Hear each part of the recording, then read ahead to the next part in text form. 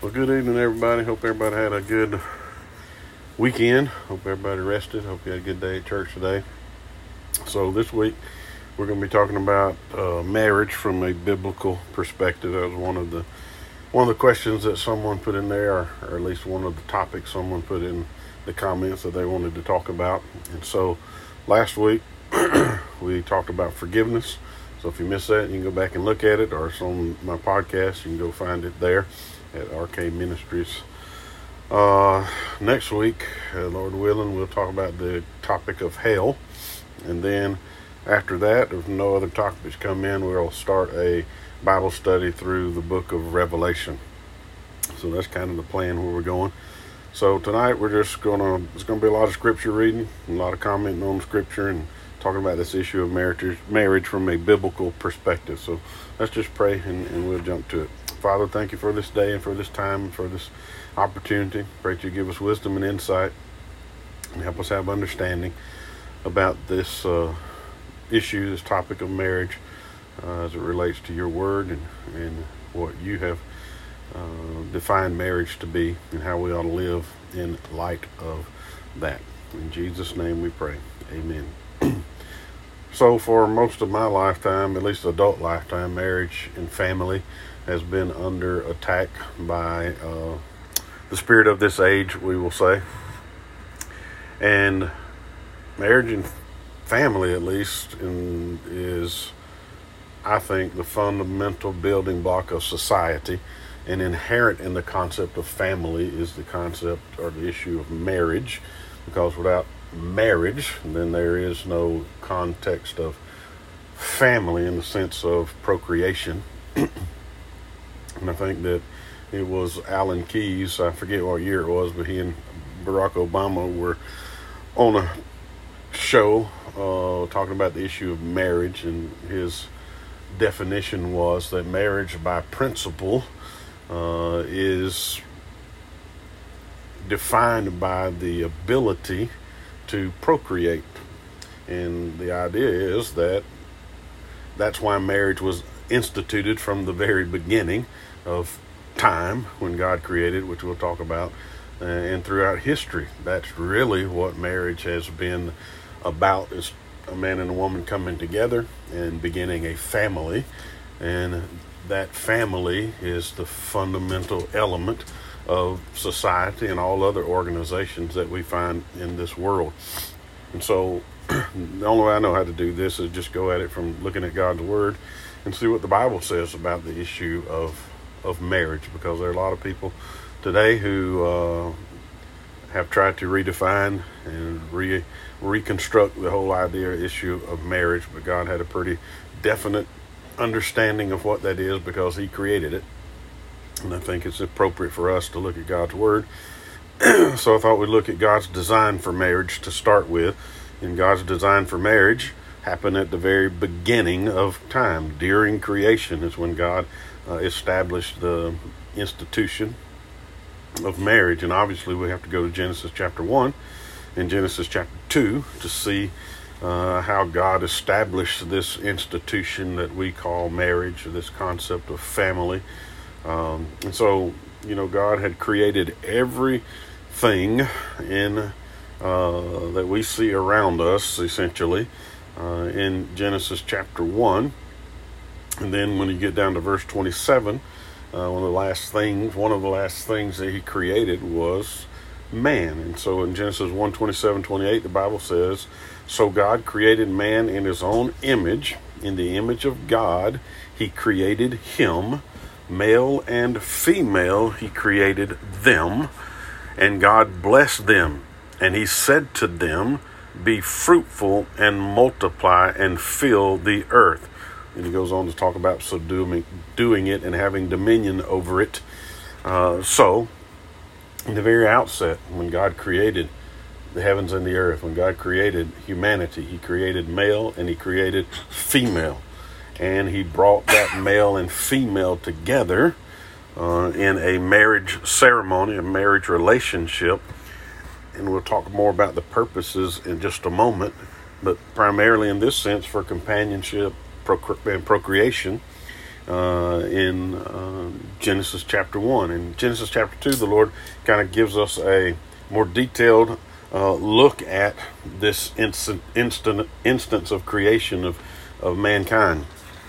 So in Genesis chapter 2, verses 18 through 25, just listen to what God's word says. The Lord God said, "It is not good that man should be alone." Now, if you look at the rest of Genesis, if you look at Genesis chapter 1, after every day of creation, the Lord saw what he created and he said it was good. And so you have that refrain at the end of every act of creative work of the Lord on each day, and it was good.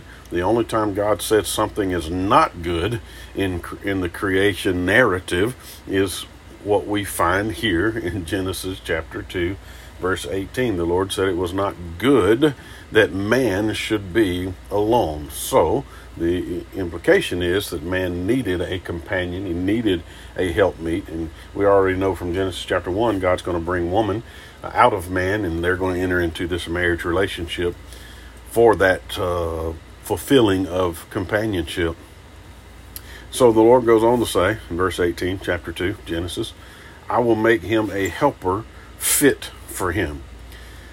And then the scene is that Adam's there, and God's made every animal, and he's bringing all the animals before Adam to name them.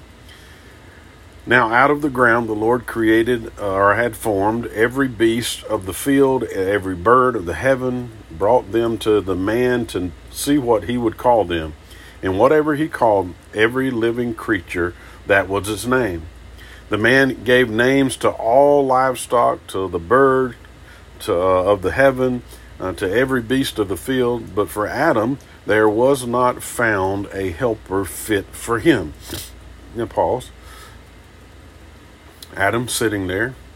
Hey, horse, he horse, she horse. Cow, he cow, she cow. Right? Whatever the animals were. And through all of that list of animals, there was a knot, or insects, or birds, or whatever. There was not a helper that was suitable for Adam.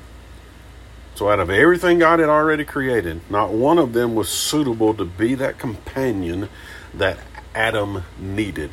So God says in verse 21, "So the Lord God caused a deep sleep to fall upon man. And while he slept, he took one of his ribs and closed up its place with flesh. And the rib that the Lord God had taken from the man, he made into a woman and brought her to him." So pause again. When God saw there was, and obviously God knew this, but in the narrative, when God says there was no helper suitable for him out of all the other created beings, God put him to sleep, God got a rib, and God made a woman. God made the feminine or female version of him, Adam. And so the implication is that God's construct of companionship for man is rooted in this idea of male-female relationship in the confines of marriage, as we've already seen in Genesis chapter 1. Then here's Adam's reply. "Then the man said, 'This is at last bone of my bones and flesh of my flesh.'" So again, the implication was, out of all creation, there was nothing suitable for him until God created one like him that would complement him, and that was the female version of Adam. So God's understanding of this compatible relationship was a man and a woman in this marriage institution. "She shall be called woman because she was taken out of man. Therefore a man shall leave his father and his mother and hold fast to his wife, and they shall become one flesh." And so again, that's the intimate nature of the marriage relationship. Not to be too graphic, but it entails all the intimate relationships of the marriage relationship, including what is necessary for procreation, but even beyond that, the spiritual connection, beyond the physical connection, the emotional connection. All of those things are inherent in this companionship relationship that Adam had, and it was Adam the man, Eve the female, and they came together in holy matrimony. So therefore the man shall leave his father and his mother and hold fast to his wife, and the two shall become one flesh. So from the very beginning, God's institution of marriage, by definition, is one man and one woman brought together in holy matrimony. And we'll talk more about those purposes in just a moment. But Jesus verifies this when he talks about marriage in Matthew chapter 19, when they come to him about the issue of divorce, which we'll talk about in just a little bit. But when they come to him and ask him about this issue of divorce, Jesus goes to creation to instruct them on God's concept of marriage. And so Jesus in Matthew 19, 4-6, he answered, "Have you not read that he who created them from the beginning," so when was marriage instituted again? From the beginning. It's a part of the created order. It's not something that society has come up with or thought up. It's something that God instituted in the created order. So he said, have you not read that he who created them from the beginning made them male and female? And again, not to belabor this point, and I don't know how long this video will stay up on Facebook once somebody catches wind of what we're talking about. But marriage, by God's design, was and has always been and will always be one male and one female for a lifetime. That's part of the created order. Not to veer off too much on the transgenderism and all the things that are going on today. But God's created design for humanity is male and female. It's not what a person is assigned at birth. It's what God has created them to be at birth. And so that's God's construct for humanity. And right now, in our society today, we are trying to unravel. We are saying we are our own God, and we are making gods of ourselves, and we are mutilating and abusing children as a society when they're at their most vulnerable time in their emotional, mental, and physical development. And we are, as our Sunday school lesson talked about this morning, offering our children to the idol of our culture. In the Sunday school lesson, it was Molech. Today, it's the culture of death that we're offering our children to. And all of this is designed to undermine and destroy the concept of God's created order, all the way down to the individual that God created, God's concept of marriage and family. The culture of death today, the spirit of this age, is trying to destroy the fundamental element of society, which is the nuclear family, a mother and a father who bring up children. All right, verse 5, and he says, Jesus, "Therefore a man shall leave his father and his mother and hold fast to his wife, and the two shall become one flesh." Again, he's quoting what was happening at the moment or the time of the creation of man and woman, and they were brought into this marriage relationship. And he says in verse 6, "So they are no longer two, but one flesh. What therefore God has joined together, let not man separate." So Jesus, again, the foundation of marriage, Jesus tied it back to creation. Marriage is not what the government says it is. It's not what, your state or your county says it is. It's not what society has come together and defined it as. Marriage is what God says it is.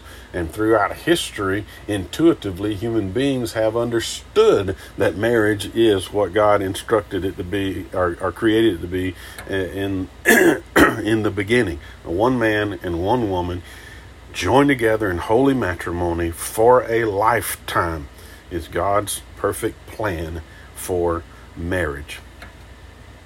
Now I get it. There are plenty of people we have messed that up in our society. But God gives us a way for redemption, right? In Christ Jesus, even in those areas as well. So that leads to the second point that I put on my notes anyway, piggybacking off of this idea that God created marriage, and he created marriage for a particular purpose. The first thing that I thought about, again, we've already talked about it, and that's companionship. He said it's not good that man should be alone. Now I get it. There are people like me. I'm an introvert, right? Not an outgoing person, but that doesn't negate the fact that as a human being, I need companionship. And God created me to need companionship, and he created you to need companionship, and God's brought me a companion that I'm married 34 years ago this year. And so one of God's purposes for marriage was to fulfill that role of companionship in the life of a human being, and all the needs that come with this concept of companionship. The perfect environment to fulfill those needs is within a God-honoring covenant relationship that we call marriage.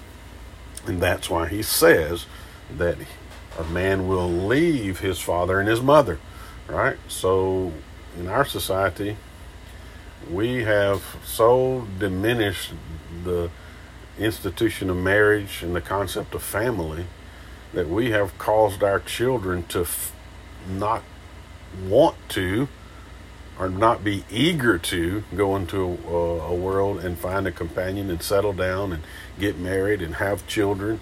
And I think that's part of the reason we're seeing some of the things we're seeing in our society today, because I know that everyone can't have children.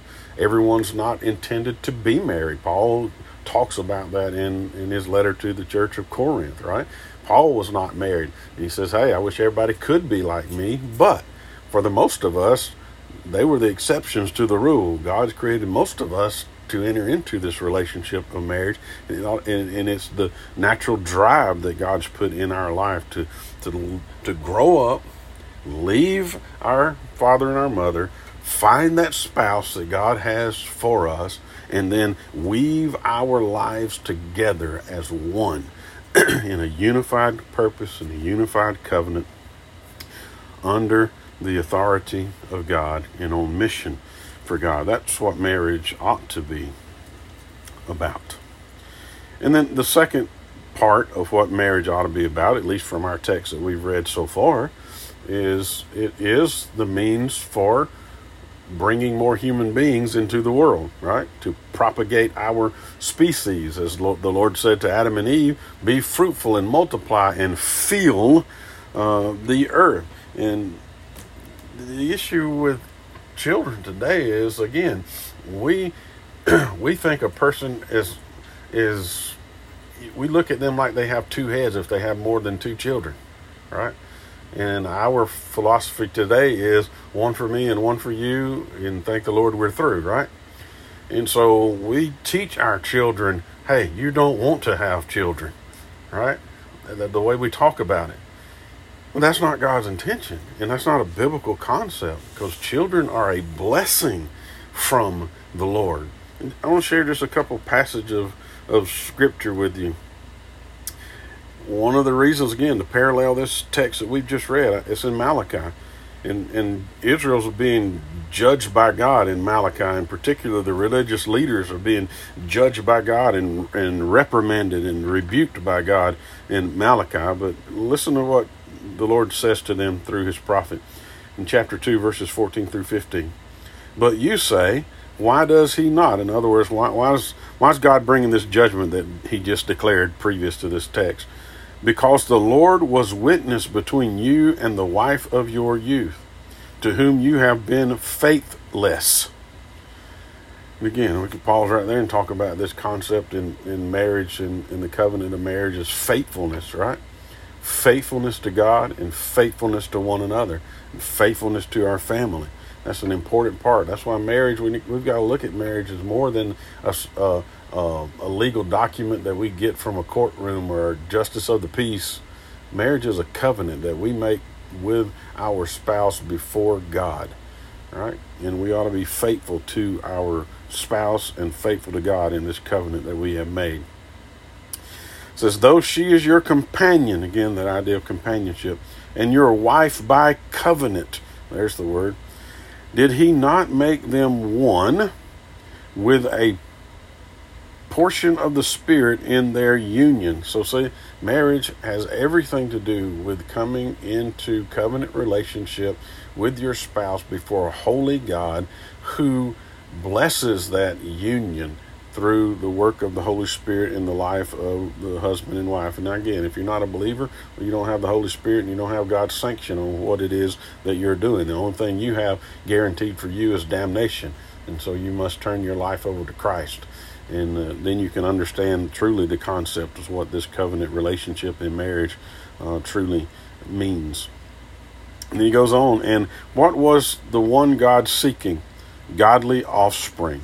So, again, not the only purpose, but it is one very important purpose of marriage is to produce offspring. One of the greatest mission fields in the world is your home. It's when you come together as believing husband and believing wife, and you have children that you raise in the admonition of the Lord, and you train them in the precepts and concept of the Lord. And we'll talk more about that in just a moment. And the thing that we've got to get back to is understanding that children are a blessing. They're not a burden. They're a blessing in your life and in your family. It is a reward from God when He blesses you with children. And so, one, don't take that for granted when you have children, right? That God brings in your life. Understand the blessing that God has given you and the responsibility that God's given you to those children that He brings into your life. Psalm 127, 3 through 5.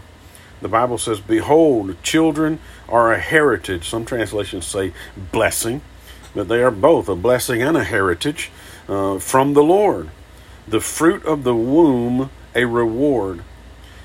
And this is one of my favorite parts of this passage. They're like arrows in the hand of a warrior, are the children of one's youth. Blessed is the man who fills his quiver with them. And so the idea is God intended for us to come together and have children so that we could raise them in the admonition of the Lord and bring them before God and share with them the gospel of Jesus Christ and see them come to faith in Christ, and then prepare them and send them out into a lost world to be missionaries for God in this world. And there are two aspects to that I think we have problems with. One, we've already talked about. In our society today, it seems like more of a burden sometimes for people to have children than a blessing for them to have children. And we've got to correct that by being champions of the blessing that comes with children and having influence over the lives of those who are young adults who are married and even those children who come up, and teach them that it is an honor to be in a married, monogamous relationship, male-female relationship, where we raise a family and teach them the precepts of God and bring them to the doorsteps of the kingdom of God and see them come to faith in Jesus Christ and prepare them to go into a world and continue that process in their own family. And then the second thing, sometimes we as believers, we forget that the educational responsibility of our family lays on our shoulders, right? Not the government's shoulders, okay? And I just go ahead and tell you, we homeschooled our children from day one. That was our choice before we ever got married. We decided this is what we're going to do. Was it easy all the time? No. Was it a struggle? Yes, it was a struggle. But if we had to do it over again, we'd do it all over again. Mainly because we see what the culture and the education system in this world does to the minds of children. And all you got to do is look at everything they're trying to implement in the educational system today and teach their children. They're continuing to try to propagate the spirit of this age and all the alphabet mafia, agenda. They're trying to shove that onto the minds of our children, and we have to stand up against that. And one of the best ways you can stand up against that is as a Christian, godly parent, is to homeschool your children. And I get it. Hey, it's tough, and you got to make sacrifices. I'm not denying that, but isn't that sacrifice worth it? Isn't that sacrifice one of the sacrifices that'd be worth doing? You might not be able to go on all the vacations you wanted to go on. You might not be able to have all the things that you wanted to have, right? But there's no greater blessing than honoring God and living up to the responsibility God's called you to, and trying to raise your children to the best of your ability and educate them in the precepts of God's Word. And that's our responsibility. No one else's responsibility. So, I'm an advocate of homeschooling, right? And there's a lot of fears and questions that people have about that, and we would do another show on that if somebody wants to talk about that issue. But our responsibility is the education of our children, to guard their heart, soul, and their mind. And the best way we can do that is take charge of their education. And the Bible helps us out with that in a couple places. Proverbs 22:6, most people know this passage that are believers. Train up a child in the way he should go, and even when he is old, he will not depart from it. And I think sometimes we forget there's two aspects to that passage. But again, it has to do with the education. One is the spiritual aspect of it. We are to train up our children in this sense, in the way they should go, by raising them in the admonition of the Lord, teaching them the things of God's Word. And we'll talk more about that in the next verse we look at. But the other side of that coin is every single one of our children are different. God created them with different personalities, with different skills and different abilities. All right? We're all created equal, but we're not all equitably created in the sense that we can all achieve the same thing and we all have the same level and ability in life. Well, that's just hogwash. All you got to do is look out in the world and you see that. Right? If you don't see that and you're trying to push for something like that, then you're blind to the reality of humanity. But the second thing is, understand that child. And I got to tell you, my wife is a lot better at that than I ever was. But understand the personality of that child and understand how God has gifted that child. And don't force some cookie cutter mold onto every one of them. Train them up in the way that God has created them. Use the personality and use the abilities and skills that God's given them to help them become the best that they can be, that God has intended for them to be. And guess what? That takes effort on our part, doesn't it? Right? We can't just set them in front of a television, and we can't just set them in front of a computer. I get it. Those are good tools to use for teaching and educating. But they also can be tools that cause us to be lazy in what God's asked us to do. And secondly, there's some perverted things that are on there that try to get into the hearts and minds of our children every chance that they can. So we got to guard all those particular things. So again, in this concept of marriage, I want to belabor this issue of children, but I think it's a very important aspect of the issue of marriage and our role as Christian parents. Probably the premier verse that most of us go to when it talks about the education of our children is Deuteronomy chapter 6. And again, this is the Lord talking to Israel, but we can glean from the truths that the Lord shares with Israel about the raising of their children. And it's Deuteronomy 6:4 is what is commonly called the Shema, where the Lord starts out talking to Israel and says, "Hear, O Israel, the Lord our God, the Lord is one. You shall love the Lord your God with all your heart, soul, mind, and your strength," or your might. And again, we can push pause right there for just a moment. One of the things that we have to do, if we want to be godly Christian parents and a godly Christian influence, is we got to take care of our own heart and mind and soul to start with.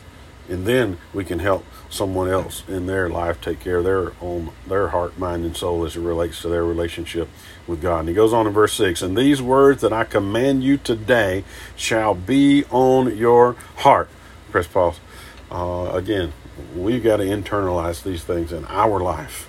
They've got to be real in us. And then we can appropriately teach them to our children. Verse 7, "You shall teach them diligently to your children." Again, that takes effort, right? It's an intentional thing. So I'm about to say something that'll get me in trouble with most Christians even today, but that's okay. Here's what we got to understand. Hey, I love football. I played football. I love to watch football. except for the NFL. I don't like what they're doing as a culture anymore, NFL. And probably won't like what the colleges are doing anymore, so I may not be watching football long. But anyway, I like sports in that sense. And I think it's good to be involved in sports. But here's my problem with sports. Sports has become a god in our society.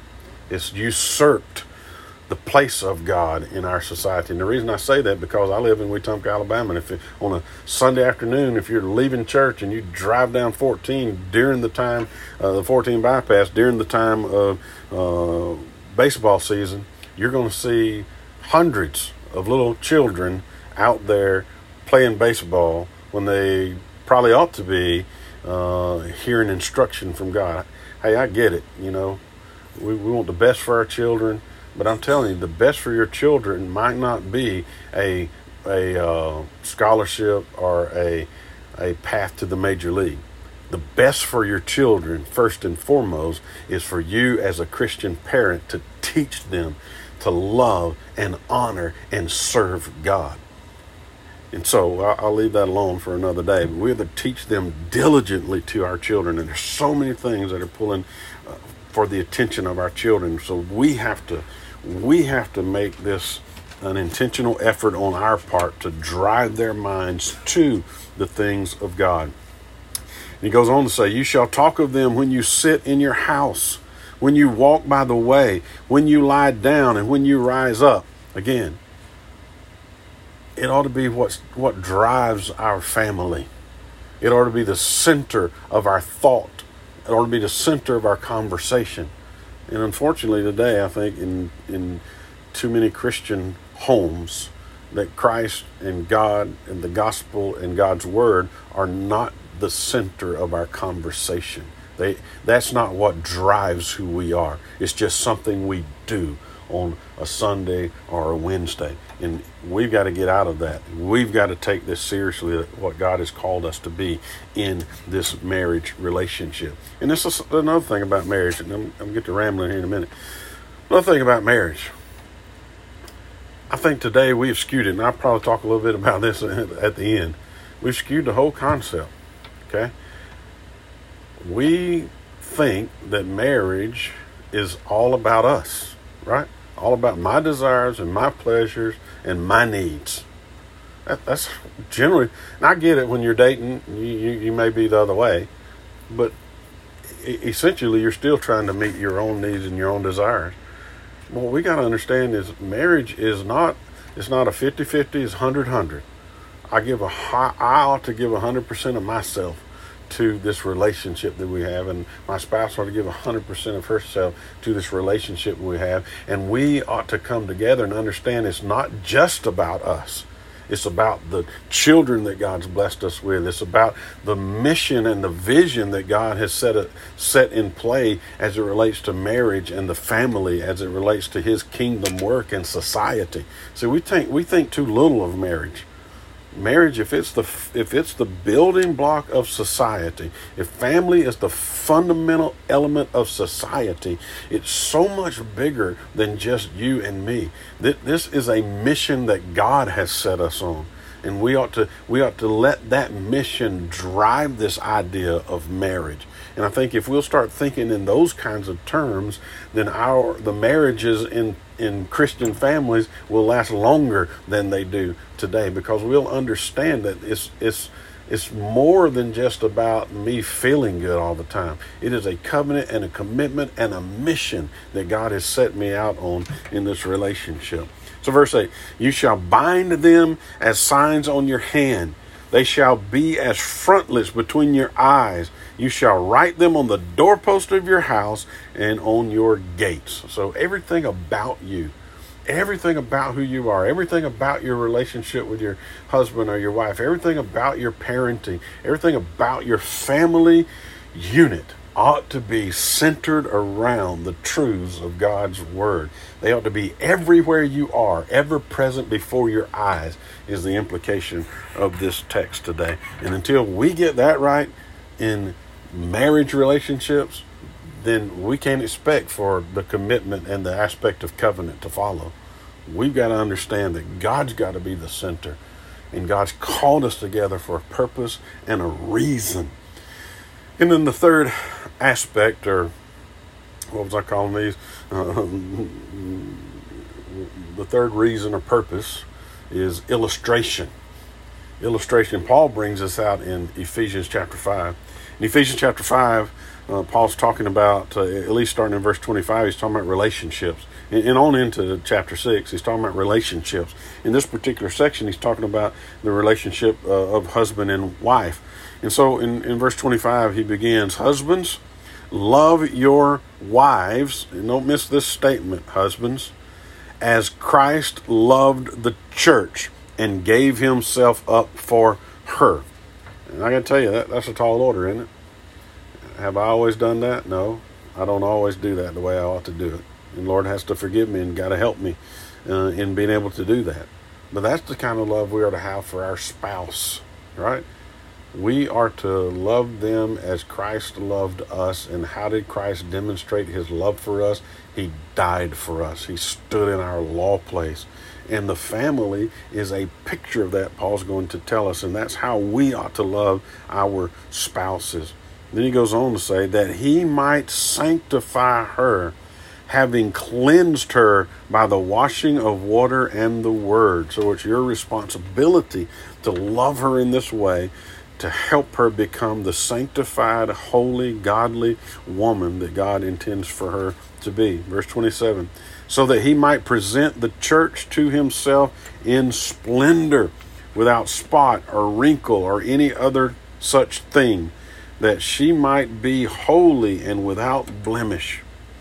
In the same way, husbands should love their wives as their own bodies. He who loves his wife loves himself. For no one ever hated his own flesh, but nourishes and cherishes it, just as Christ does the church. So again, this marriage relationship, this family unit, is a picture of Christ's love for the church.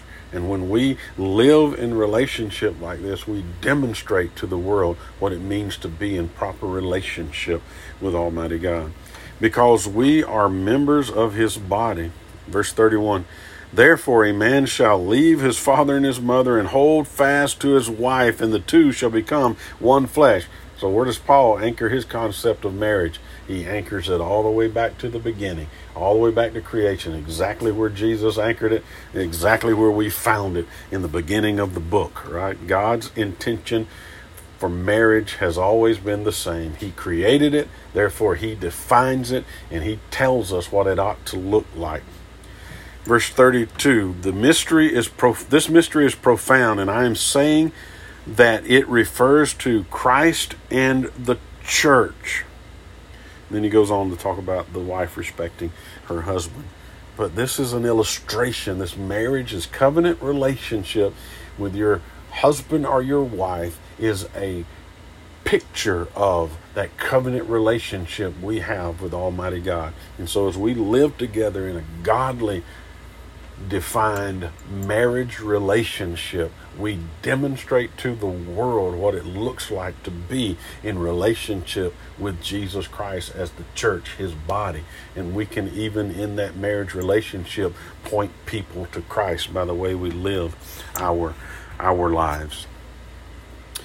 So, I mean, that's the broad understanding, I guess, of marriage, the best that I can put it together in the time that we have. If you got more questions about that, leave them in the comments. But I did want to hit on a couple other things before we wind this thing down, because the obvious question is going to come up. What about divorce, right? Because quite obviously, I don't know what the statistics are now. Last time I looked at them, it was at least 50% of non-Christian and Christians that their marriage ends in divorce. And then when people get married again, that's already been divorced, the last time I looked at it, was like 75% of those end in divorce.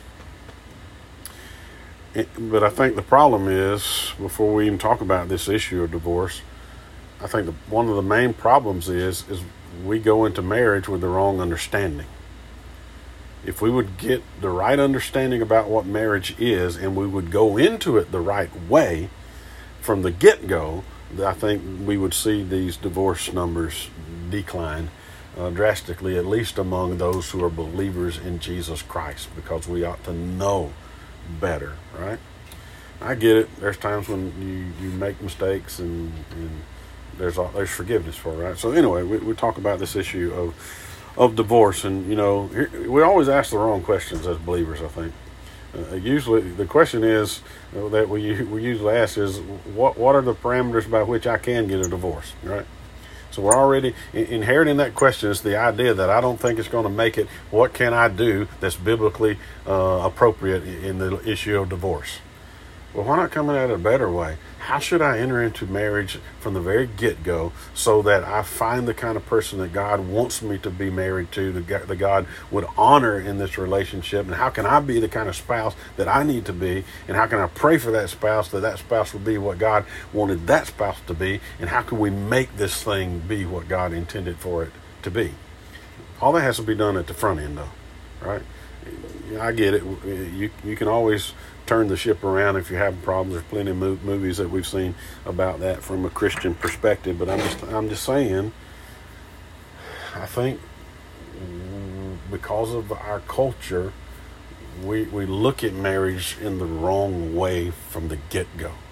We've got to come back to a biblical understanding of it. And the thing we need to do after we train ourselves what the biblical understanding of marriage is we need to begin to train our children what the biblical understanding of marriage is, so that they won't follow the footsteps of so many others who have ended their marriage. So, what issue of divorce? Here's the thing I would talk to the issue. I talk to it first this way. Divorce is a very difficult thing, not just for the people who get divorced, but for the people who are their children, right? I'm a product of a divorced family, and the things that I remember about that and the things we went through as a result of that, all of those are still things that even today, 54 years old, there's still things that I think about. There's still things that impact my life today. So before we don't enter into this concept lightly. Let me just read to you God's word about this issue of divorce. The Lord says in Malachi, again, I can't remember if I quoted this or not earlier, but in Malachi, yeah, I did. In Malachi, again, the Lord chastising the religious leaders of their day because of how they were treating their wives in particular. He says to them, in Malachi chapter 2, verse 16, "For the Lord God of Israel says that he hates divorce, for it covers one's garments with violence, says the Lord of hosts." And he goes on to say, "Therefore take heed to your spirit that you do not deal treacherously." And you have to go back and read Malachi and see how that ties in with everything the Lord has already said about what they're doing, in particular with the wife of their youth. But I read that verse just because you and I need to understand God's against it. Divorce, that is. Okay? And we kind of see that a little bit in Jesus's teaching on divorce in Matthew 19. You remember? At the end of that, Jesus said, "So what God has brought together, let no man put asunder." And it was over the issue of divorce. So Christ, the second person of the Trinity, he agreed with the first person of the Trinity, God the Father, that divorce is something that God hates. Okay? But there are biblical exceptions that would allow for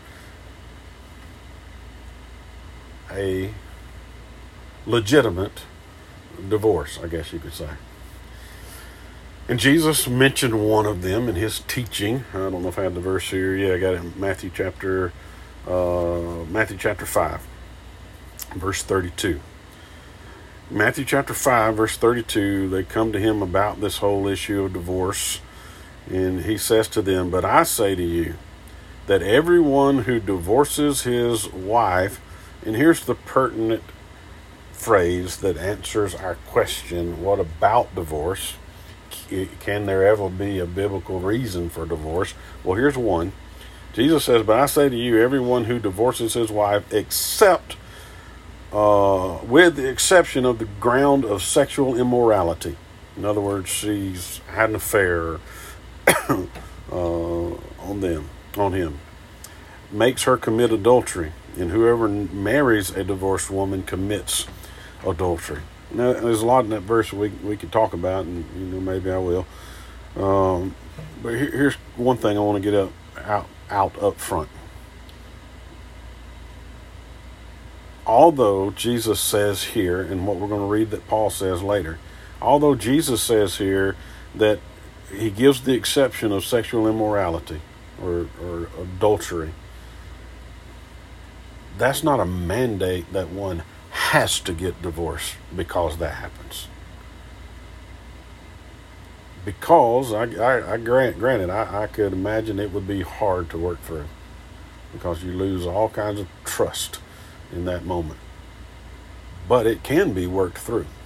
There are evidences of relationships who have worked through this issue of sexual immorality and come through the other side with the help of the Lord, a lot of prayer. But that is a biblical exception to this rule of one man, one woman for a lifetime. But it's not a biblical mandate, if that person commits adultery, that you have to get divorced. Just remember that, because we always want to take the easy way out. That's our human nature, right? And then secondly, in a secondary issue, because in the church this is more of an issue than anywhere else. Because in the world, hey, get divorced, doesn't matter, go find somebody else and do it all over again, right? Redo, rinse and repeat. But in the church, it's still, to some degree, not as much as it used to be, it is still an issue or a stigma, or at least people think about this concept of, what if I get divorced and then I remarry? Am I living a lifestyle in a life of adultery all of the time with this new husband or this new wife that I have? Because, quite frankly, at the end of this verse, he talks about you cause them to commit adultery, and whoever marries them to commit adultery. And so if you divorce a person just because you wake up one morning, they have bad breath, and you say, I'm done with it, I'm gone, right? Whatever. You just divorce them for an arbitrary reason. What do we call it today? No-fault divorce, right? We're just done with it, we're going to divorce. Well, in that sense, under God, that's a binding covenant that you have broken and you have left. And so, yes, I think in that sense, if that person marries again and they enter into a sexual relationship with this person, they have committed technically adultery. But I don't think the Bible is teaching here that that's a continual sin that they're committing. And the reason I say that is because divorce is not the unpardonable sin, right? Just like suicide is not the unpardonable sin. There's only one unpardonable sin that Christ talked about, is blasphemy of the Holy Spirit, and that's another topic for another day. So what I'm saying is, you can find forgiveness for that, right? You can find forgiveness from the Lord in this issue of divorce, and you can move on beyond that because Christ has dealt with that, right? And you got to understand the whole idea of redemption. If you're a believer in that, and that happens to be your story, Christ has redeemed you already, right? He died for every sin that you're ever going to commit before you are ever born. So he's dealt with your sin in that sense. So you can go to him and you can confess to him that, hey, I blew it. I blew it in that relationship, right? I blew it in that divorce. And you can find peace and comfort and forgiveness in him, and you can move on and become that godly spouse that you need to be, that's committed to a monogamous, holy, sanctified, covenantal relationship with your spouse under the authority of God. So it's not the end of the world. You can move on. But it's not God's perfect plan for marriage, divorce. All right? And then Paul gives the second biblical allowance. That's probably a better way to put it. Allowance for divorce. And that's in his letter to the church of Corinth, 1 Corinthians 7. And I'm just going to read verses 12 and 15. You can read the whole context to see what he's talking about there. But these two verses are pertinent to what we're talking about today. It says, to the rest I say, and then he puts a parenthetically in there, I, not the Lord, that if any brother has a wife who is an unbeliever, and she consents to live with him, he should not divorce her.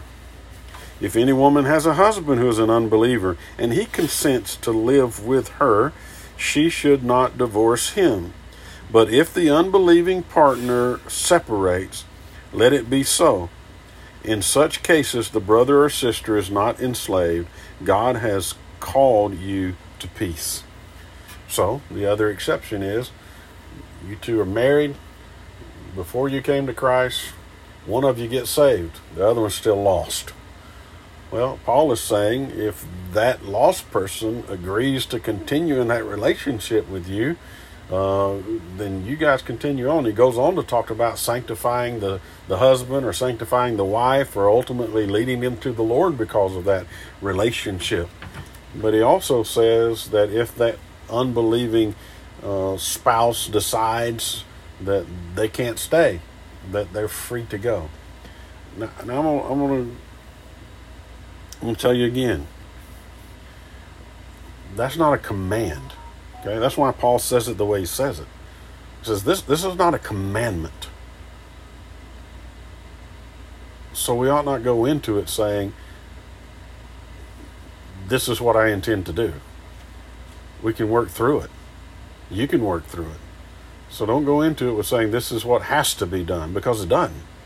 You don't have to get a divorce. You can see your way through it. You can honor God in that relationship, in that marriage. Now I get it. If it becomes abusive, verbally or physically, remove yourself from that place, right? But other than those issues, God's called us to live in a relationship together for a lifetime. And even with these particular exceptions, it's not a command that you have to get a divorce in those. You can work through those with God's help if you are willing to do so. But there is forgiveness. If you've gone through this and you've done it all the wrong way, Christ forgives. And you can be renewed and restored. And from this day forward, you can move forward as a new concept of marriage and a new commitment to what God's marriage ideal is for humanity. So don't let that weigh over your head the rest of your life. And again, that's really with any sin that's going on in your life. If you're living a habitual life of sin, then God ought to bring judgment on you in the sense of chastening. He ought to chasten you for that. If you're his child, he will chasten you for that, and you ought to feel uneasy about that. But when you come to the place where you turn away from that, you turn to Christ, he can restore you, and you can move forward from that day on and be whole and complete in him.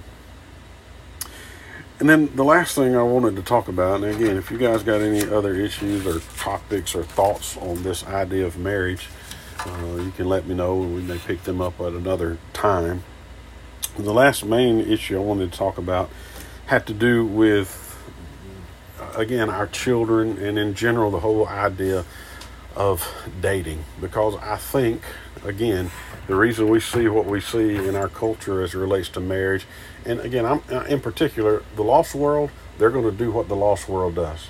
Lost people cannot understand the concepts and precepts of God's word. They cannot obey God. They cannot please God because it's spiritually discerned. The Holy Spirit has to come in and transform their hearts. They need to be redeemed. So I expect lost people to enter into marriage the wrong way. I expect lost people to botch it all up. But the problem is there's so many people who call themselves believers, followers of Christ, that blotch it all up as well.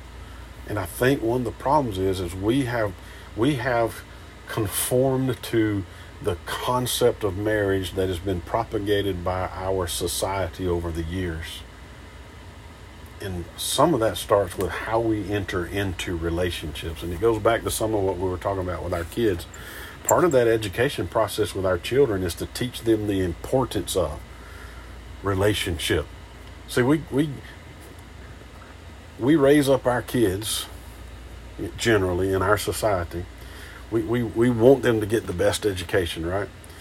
Most of us. We want them to get the best education. We want to prepare them in their education for life. We push our kids sometimes toward college or whatever it is, right? We want the best for them. We work hard. If we hey, say we like sports and we put our kids in sports, and our goal is for them to be the best they can be at sports so they can get a college scholarship and they can get into whatever professional league that they're aiming for. That's our dream for their life. So what do? And we work hard with them. We get coaches on the side to teach them all the fundamentals and help them to build their knowledge and build their muscle memory and be better at the game that they're playing. But I got to tell you, one of the most important things that our children are going to do is enter into a relationship with someone. So shouldn't we spend more time teaching them the concepts of what a biblical relationship looks like? Hey, let them play whatever.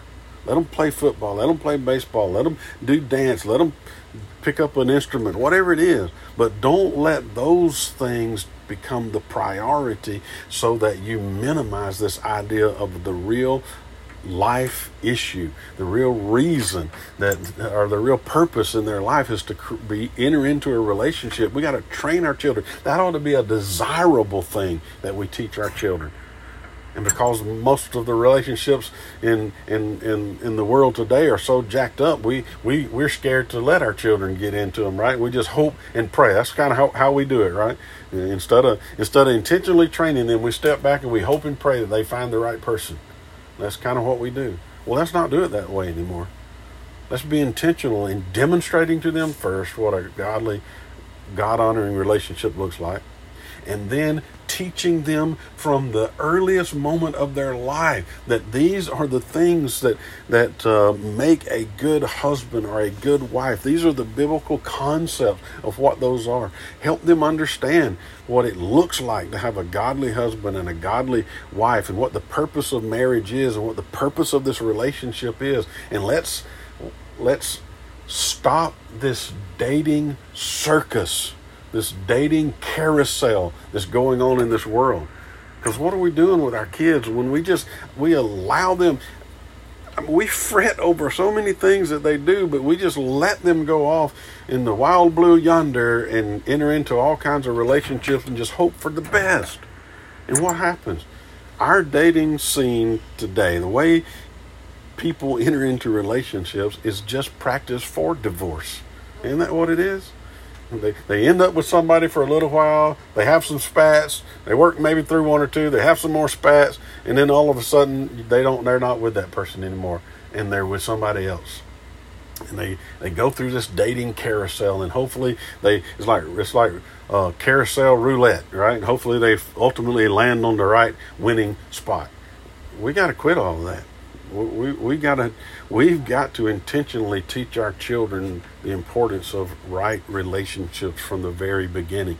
We've got to teach them as they grow that this is what God intends for you. This is how it ought to look. This is the kind of person that you're looking for based on biblical concepts of manhood and womanhood, what it means to be a biblical godly husband, what it means to be a biblical godly wife. And don't enter into a relationship until you are ready to marry that person.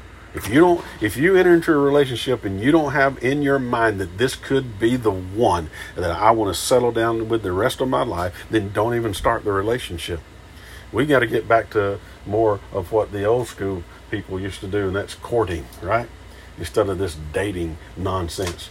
We need to court one another. They need to come to your house, right? You need to meet them and sit with them and talk with them. They don't need to go out by themselves individually in the outset.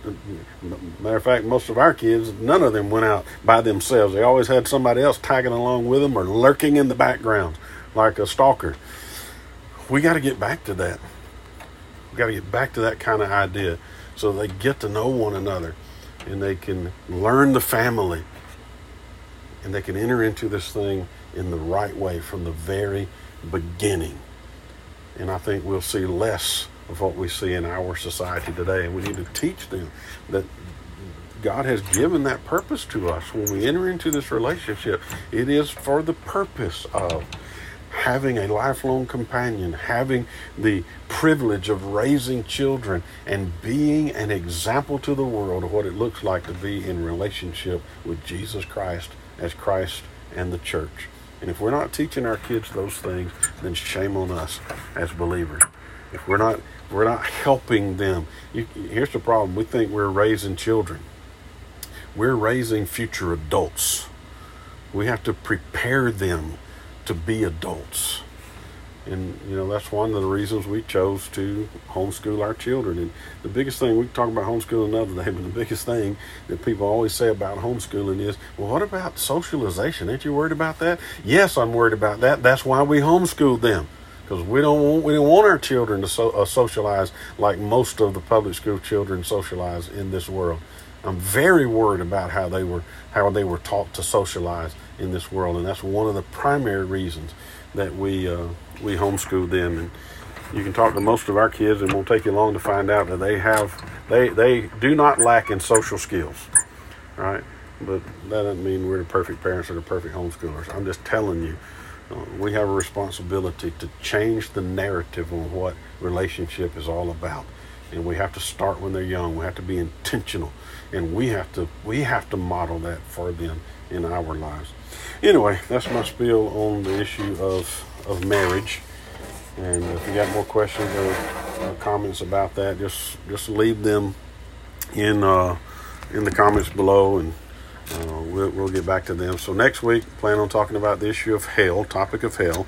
And then, barring anything else coming up, we're going to start Revelation on the following week. Now, that'll be a long study in Revelation, because we're going to go verse by verse, chapter by chapter through the book of Revelation if we start that. So, hope to see you there. Lord, thank you for this day and thank you for this time.